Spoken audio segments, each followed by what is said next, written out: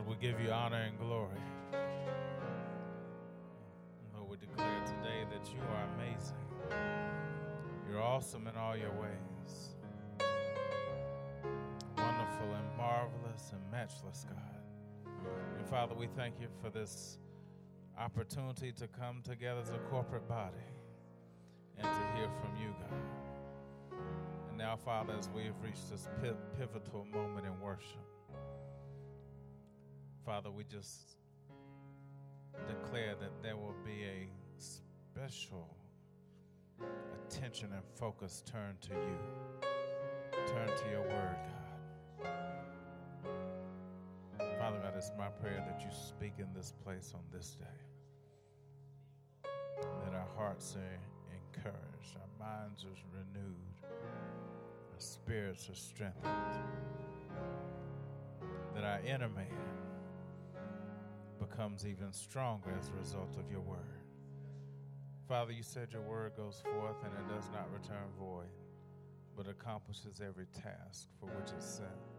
So, Father, we thank you for sending your word on today. God, we thank you for your word that is quick and powerful, sharper than any two-edged sword, piercing even to the dividing asunder of the soul and the spirit.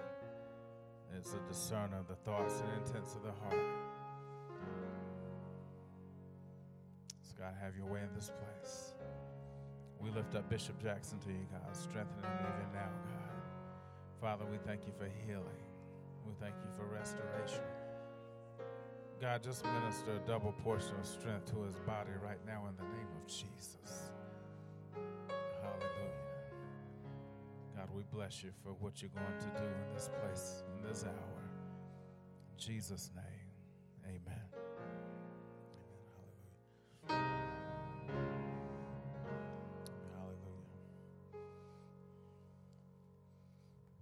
Let's go to Hebrews chapter 12.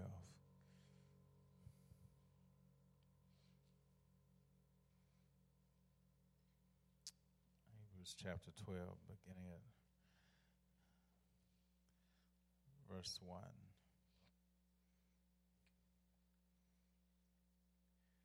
And it reads, "Therefore, since we have so great a cloud of witnesses surrounding us, let us also lay aside every encumbrance and the sin which so easily entangles us, and let us run with endurance the race that is set before us, fixing our eyes on Jesus, the author and perfecter of faith, who for the joy set before him endured the cross, despising the shame, and is set down at the right hand of the throne of God."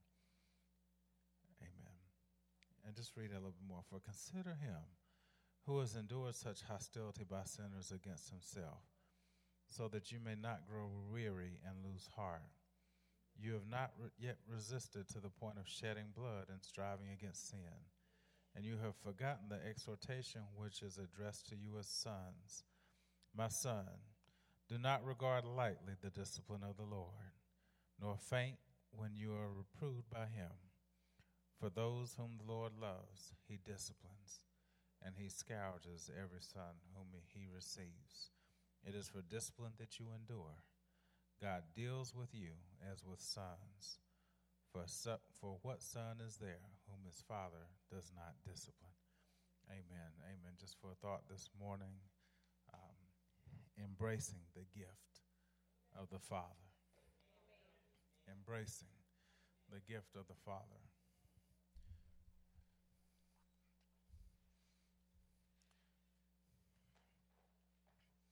Chapter 11 of Hebrews details examples of individuals who triumphed and overcame in their relationship with God. You see examples of Enoch being taken up. When Abel offered to God a better sacrifice than Cain, and obtained the testimony that he was righteous. You see the example where when Abraham was called, he obeyed by going to a place which he was to receive for inheritance. You see, by faith, even Sarah herself received ability to conceive, even beyond the proper time of life, since she considered him faithful who had promised. And as you read all through chapter 11, you see countless examples where people who triumphed and overcame in faith in their relationship with God. But the chapter concludes by saying, although they have gained approval through their faith, they have not received what it was promised, because God has provided something better for us, so that apart from us, they should not be made perfect. Amen. So that apart from us, they should not be made perfect. Chapter 12 begins with the word therefore. Somebody say therefore. Amen. The definition of therefore is for that reason. Somebody say for that reason. Consequently, because of that, on that ground, therefore. So in chapter 11 it said, although they had gained approval through their faith, they had not received what was promised. So that apart from us, somebody say apart from us, they should not be made perfect. So their perfection is dependent upon who? Upon us. Upon us. He says, therefore, for that reason, because their perfection is dependent upon us, he says, therefore, for that reason, consequently, we are surrounded by a great cloud of witnesses. Somebody say witnesses. Witness, one who has personal knowledge of something.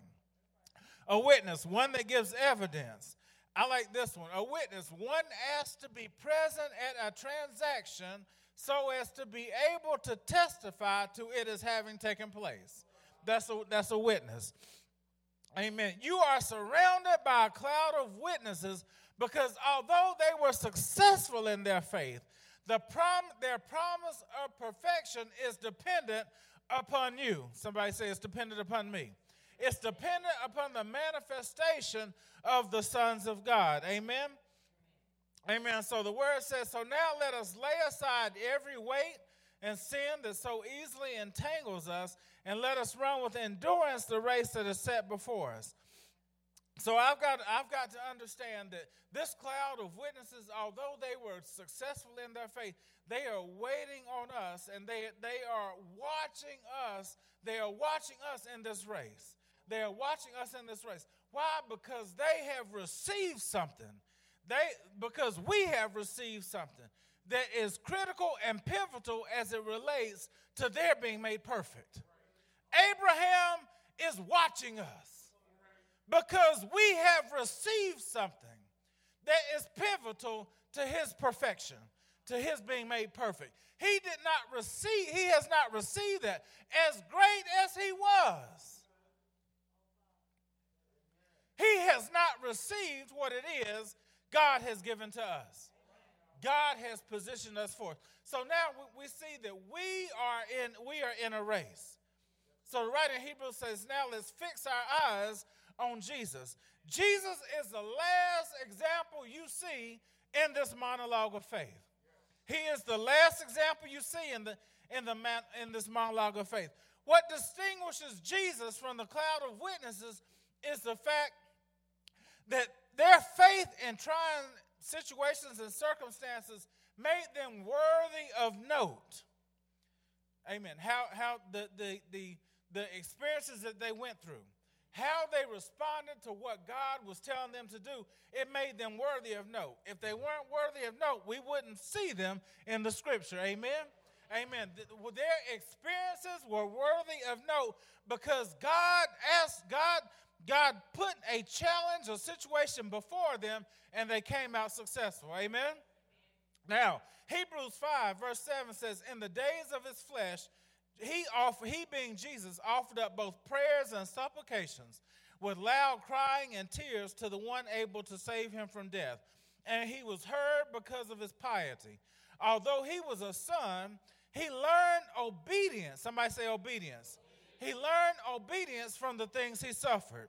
And having been made perfect, he became to all those who obey him the source of eternal salvation, being designated by God as a high priest according to the order of Melchizedek. Now you go back to Hebrews chapter 12 In verse 2, it says, fixing our eyes on Jesus, who is the author and the perfecter of faith. What distinguishes Jesus in this monologue of examples is the fact that everybody else had an experience of faith, an instance of faith, where God put them in a position where they had an opportunity to exercise faith.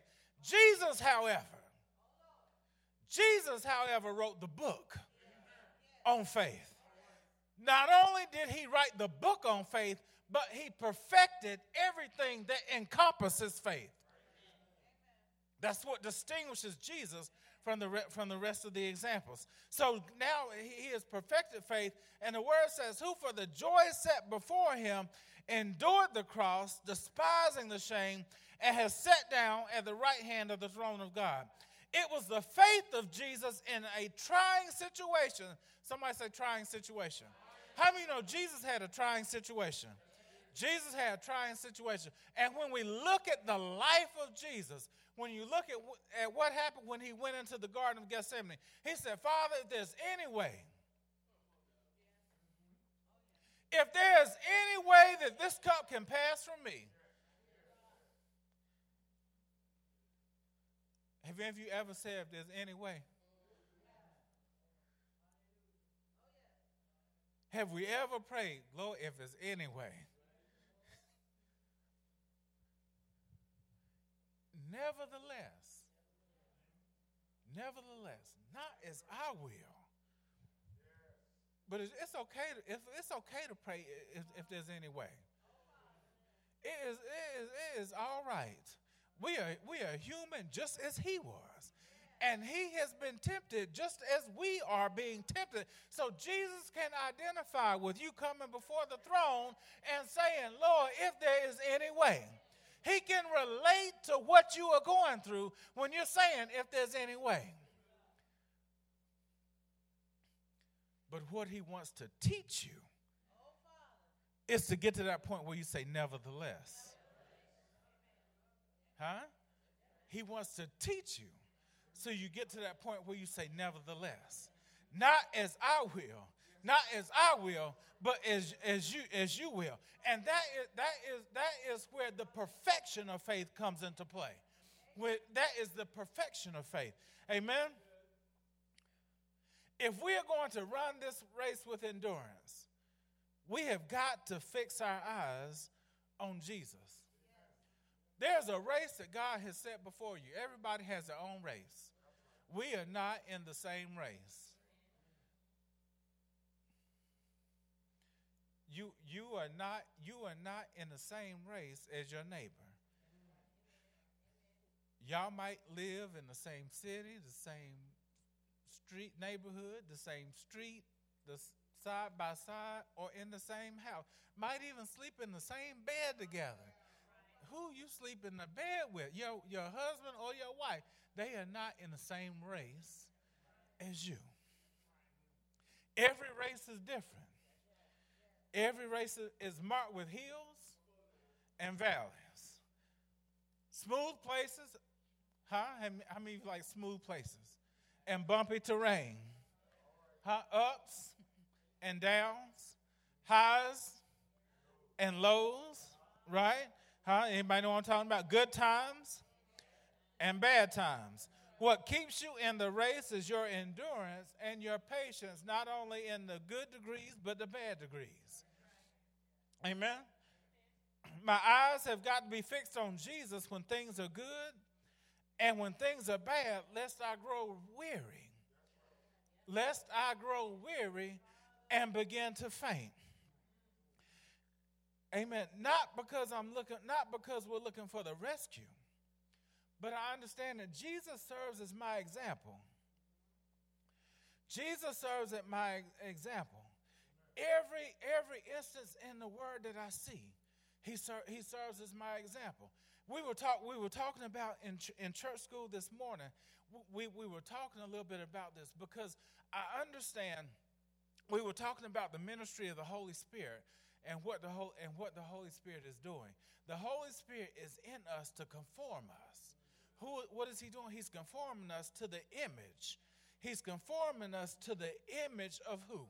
He's conforming us to the image of Jesus. Everybody, look at your neighbor. Turn to your neighbor. What you are seeing in your neighbor is the work of the Holy Spirit conforming them to the image of Christ. Amen. What you are seeing in your neighbor is the work of the. Now, it's important that you gotta look at it from the perspective of Paul, because Paul said, "Henceforth I will see no man after the flesh." After the flesh. So when I look at you, when I look at my brother and my sister, I have to look at them from the standpoint of the work of the Holy Spirit fashioning them, making them into the image of Christ. Amen. Does that make sense? Amen. It's important to that because it goes a long way in how we relate to one another. Because if I begin to look at you according to the flesh, I begin to see your faults and your shortcomings. But when I begin to look at you according to how Jesus sees you, according to what the work of the Holy Spirit is doing, then I'm seeing the image of Christ being fashioned. You might not be where I am. I might not be where you are, but it does not discount the fact that the Holy Spirit is in you. He is in us, and he is fashioning us to the image of Christ. What I have to do is encourage you. What I have to do is pour into you. What I have to do is speak to you. Speak the word into you. That as that word is spoken, you are being transformed and fashioned into Christ. I've got to understand that. I've got to understand that. I've got to understand it. Jesus said, I have come that you have life, and you have life more what? More abundantly. You know, and listen. Jesus said, I have come that you have life, and that you have life more abundantly. That is a gift. That is a gift. It is a thief who comes to steal, to kill, and to destroy. Is that right? It is a thief who comes to steal, to kill, and to destroy. Now, Jesus has come that you might have life, and that you might have life more abundantly. The Holy Spirit is in me, and he is fashioning me into the image of Christ. The Holy Spirit is in us. He is fashioning us into the image of Christ. So that when God is a spirit, and they that worship him must worship him in spirit and truth. So when God looks at you, what does God see? Who does God see? God sees an image of Christ being fashioned. Now, the word also says he is Alpha and what? Omega. So when God sees you, he sees you as a finished work. He sees you as a finished work. He sees you as one who has been made perfect. Why? Because of what Christ did. Because of the gift of Christ. Amen? I said, y'all should come to church school. Church school is good. Church school is good. Because listen, the thief comes to do what? Steal, kill, and destroy. Now, the word of God also says that and we talked about this last Sunday, he is the accuser of the brethren, isn't he? Huh? So what is he doing? He is going before God, right? And he is accusing us. Now, the word also says that he is a liar and the father of lies. Now, so the liar and the father of lies is going before God, and he is accusing the brethren. Now, if he is a liar and the father of lies, then there is no truth in him. Yet, he is going to the Father as the accuser of the brethren. Now, I want you to put that picture. If he's going to the Father as the accuser of the brethren, yet he is a liar and there is no truth in him, then one would deduce from that everything that he says to God is a lie.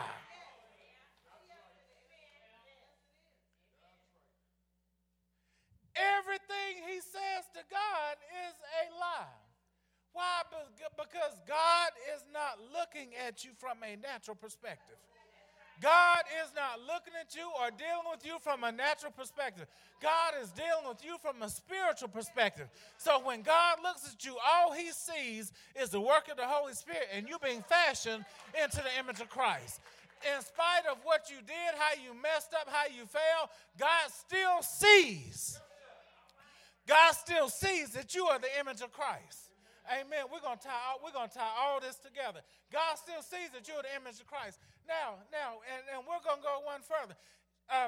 He is fashioning us into the image of Christ, right? Jesus said, "I'm the way, the truth, and the life," right? I'm the way, the truth, and the life, right? So he is fashioning us into what? He's fashioning us into the what? The way. The Holy Spirit is fashioning us into what? The truth. The Holy Spirit is fashioning us into what? The life. Is that right?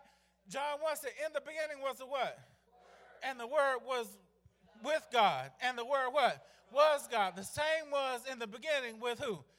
With God. All things were made by him. Somebody say all things. All things were made by him, and without him was not anything made that was made. Listen, now you got to tie all this together. You have got to tie all this together. The Holy Spirit is in me, fashioning me, conforming me to the image of who? To the image of God, to the image of Christ, right? What is Christ? Christ is what? The Word. So the Holy Spirit is in me. He is conforming and fashioning me into what? Into the Word. Somebody say, the Word is being fashioned in me. The Word is being fashioned in me. The Word is being fashioned in me. I tell you, I wanted to do all this morning. The Word is being fashioned into me. So I am becoming. Say, I am becoming the Word. I am becoming the Word. I am becoming the Word. Listen now, when you put all that stuff together, I am becoming quick. I am becoming powerful. I am becoming sharper than any two-edged sword.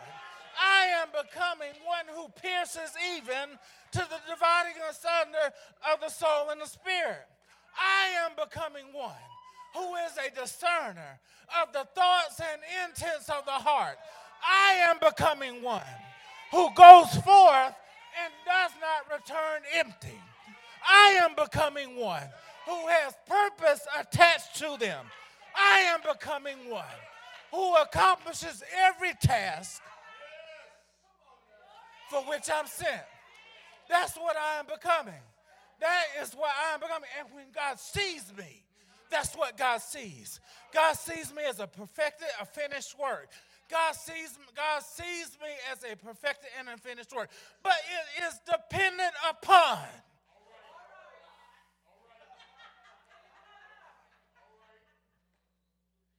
Yeah, that was good. But it is dependent upon what you see in Hebrews chapter 12. Let us lay aside every weight and sin. And notice he said that so easily entangles us. So easily entangled us. I find that which I would do, I do not. And that which I would not, I do. But Paul, in that dialogue, what does he do? He fixes his eyes on Jesus, who is the author and perfecter of faith. Because what does he say at the end? He says, who shall deliver me? Jesus.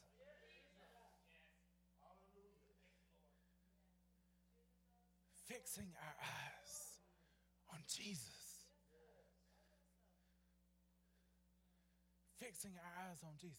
Because at the end of the day, there's a me that wants to do good. And there's a me that doesn't. And every morning when I rise, both of them get up.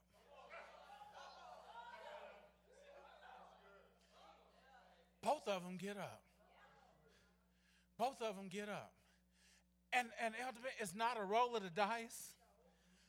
I don't spread some cards out and pick one. It becomes a choice. And it becomes a decision as to which one is going to rule my day.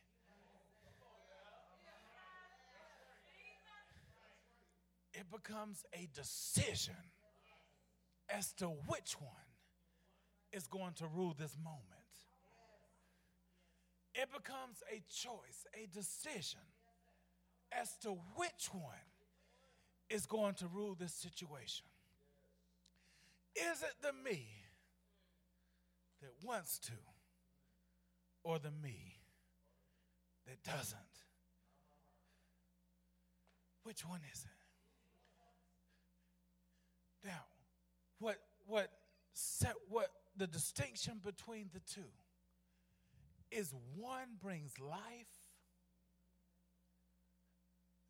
and one brings death. One brings victory and one brings defeat.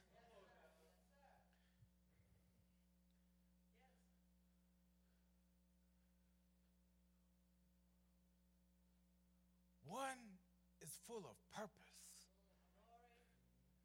and fulfillment. The other's void and empty.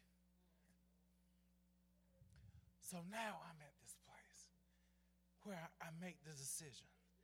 And I understand, you know what? Jesus is being fashioned in me. The word is being fashioned in me. And as I understand that the word is being fashioned in me, I've got determined that this race has to be run. This race has to be run with endurance. Because there are people on the sidelines who are watching me. Because I got something that they didn't get. It doesn't make what they have or what they've done of any less value. Because in my race, all I have to do is look over when times get tough and see that there is a witness who can attest to the fact that there's a reason I'm running this race. Are you following me? There is someone else who can attest to the fact that there is purpose behind my running this race. So when it gets high, whether it's high or whether it's low, I am determined. I have the patience. I have the patience to be able to press on. I have the determination to be able to press on. Because at the end of the day, I understand what is happening. Does it mean I'm going to do everything right? Absolutely not. Am I going to mess up? Yes. Am I going to mess up this week? Probably. I might even mess up today.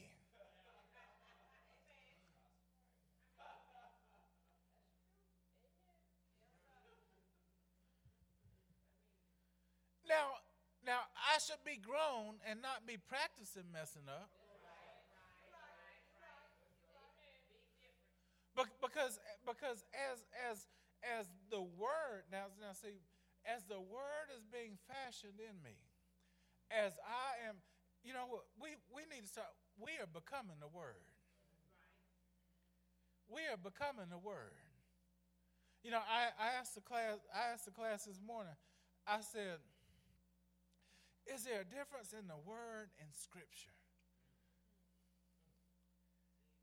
Is there a difference in the word and scripture?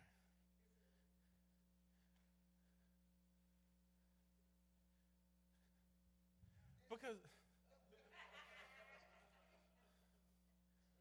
what time?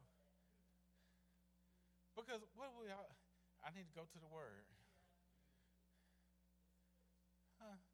Is there a difference?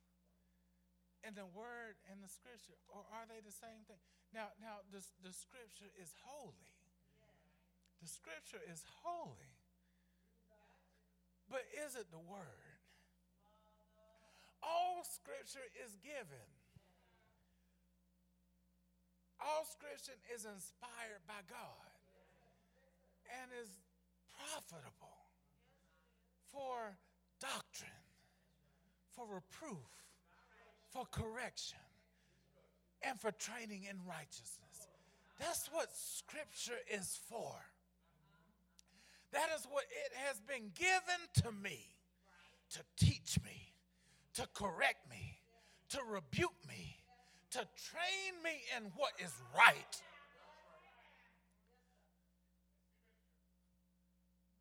That's the scripture. But it's something about that word. It is something about that word that should take on a totally different meaning for me, a totally different perception for me. There is something about that word that has life to it, that even when I think about it, when I breathe on it, there is something about that word that says, what is in me greater is he that's in me than he that's in the world. There is something about that word that is empowering. There is something about that word that is enabling, that as that word is built and founded in you, when you go out, things happen.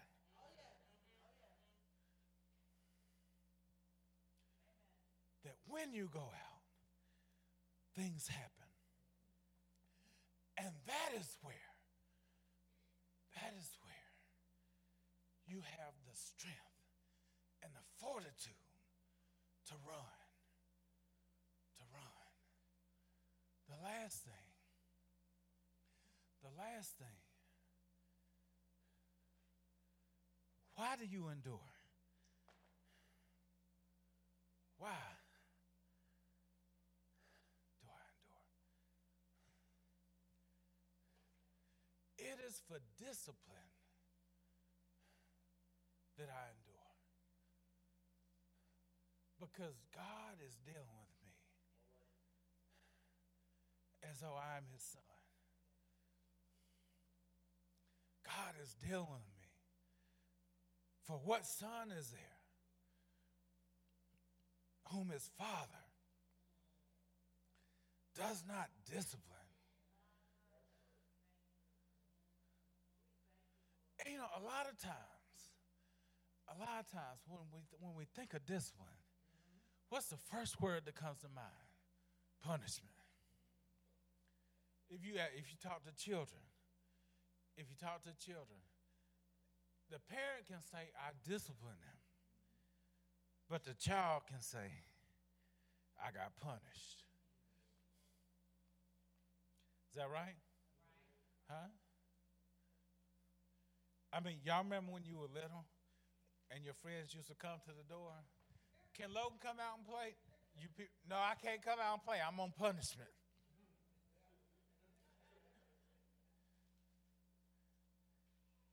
Right? There's so much that goes with our perception.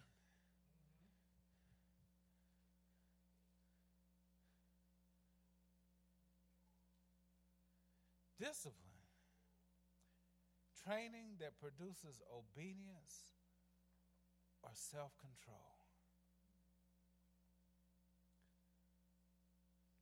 Training that produces obedience or self-control. So, it goes on to say, often in the form of rules and or punishment. So is the key word in that definition, is it punishment or is it training? It's training. It's training. Because at the end of the day, God is going to discipline us. But you've got to look at it from the right perspective. He is not He is not condemning me. He is training me. He is training me.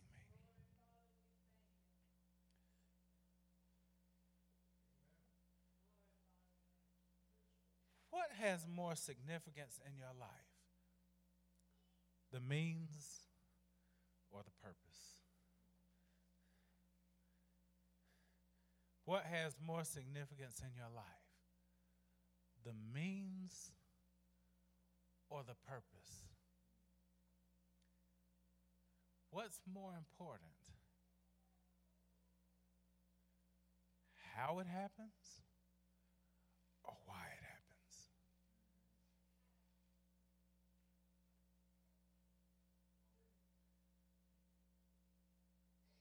Because when I understand, but when my focus is on how it happens, then I put myself in a position where now my engagement becomes conditional. Are you following me? When my focus is on how it happens, then I'm going to look at the conditions in which it is happening. Are they favorable or are they unfavorable? Are they good or are they bad?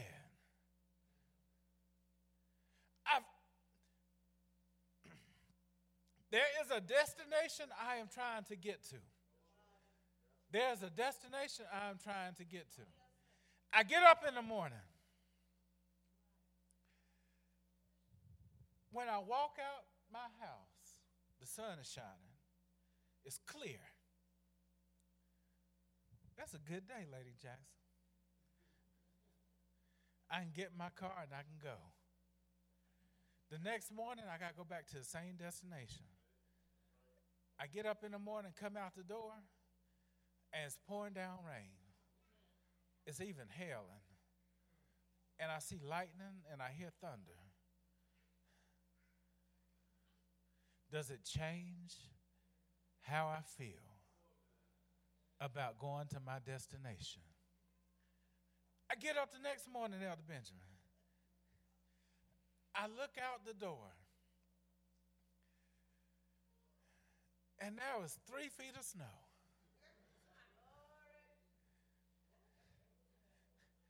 And I've got to get to my destination.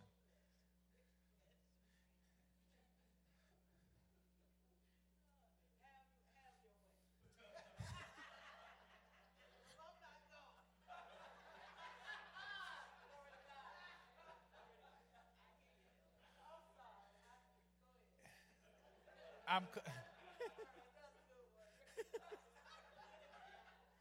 think,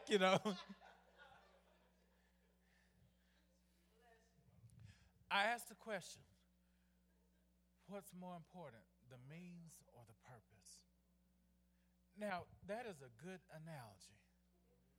That is a good analogy because when I wake up with purpose in mind, it does not matter what I see when I open that door.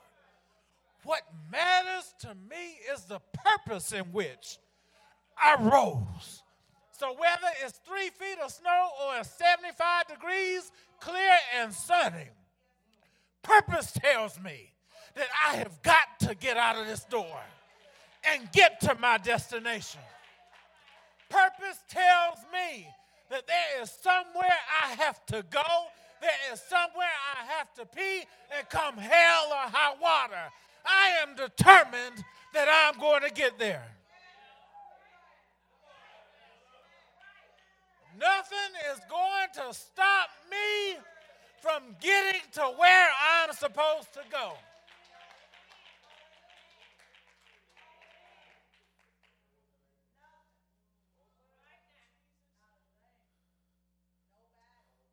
So when it comes to the discipline of God, it's not about how he does it. It's more important that he does it. Why? Because it's purpose.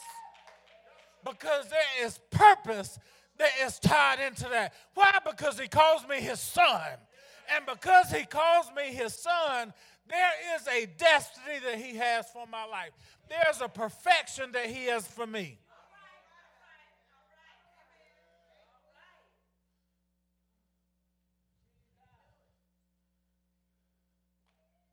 Gift of the Father.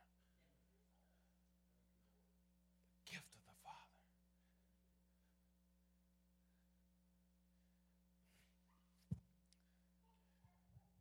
Listen. You are the Word being made live in this earth. You are the Word becoming live in this earth. That as you submit to the Spirit of God and the discipline of God, what you become is the Word walking and living and breathing. And everything that God has said about his Word in Scripture applies to you.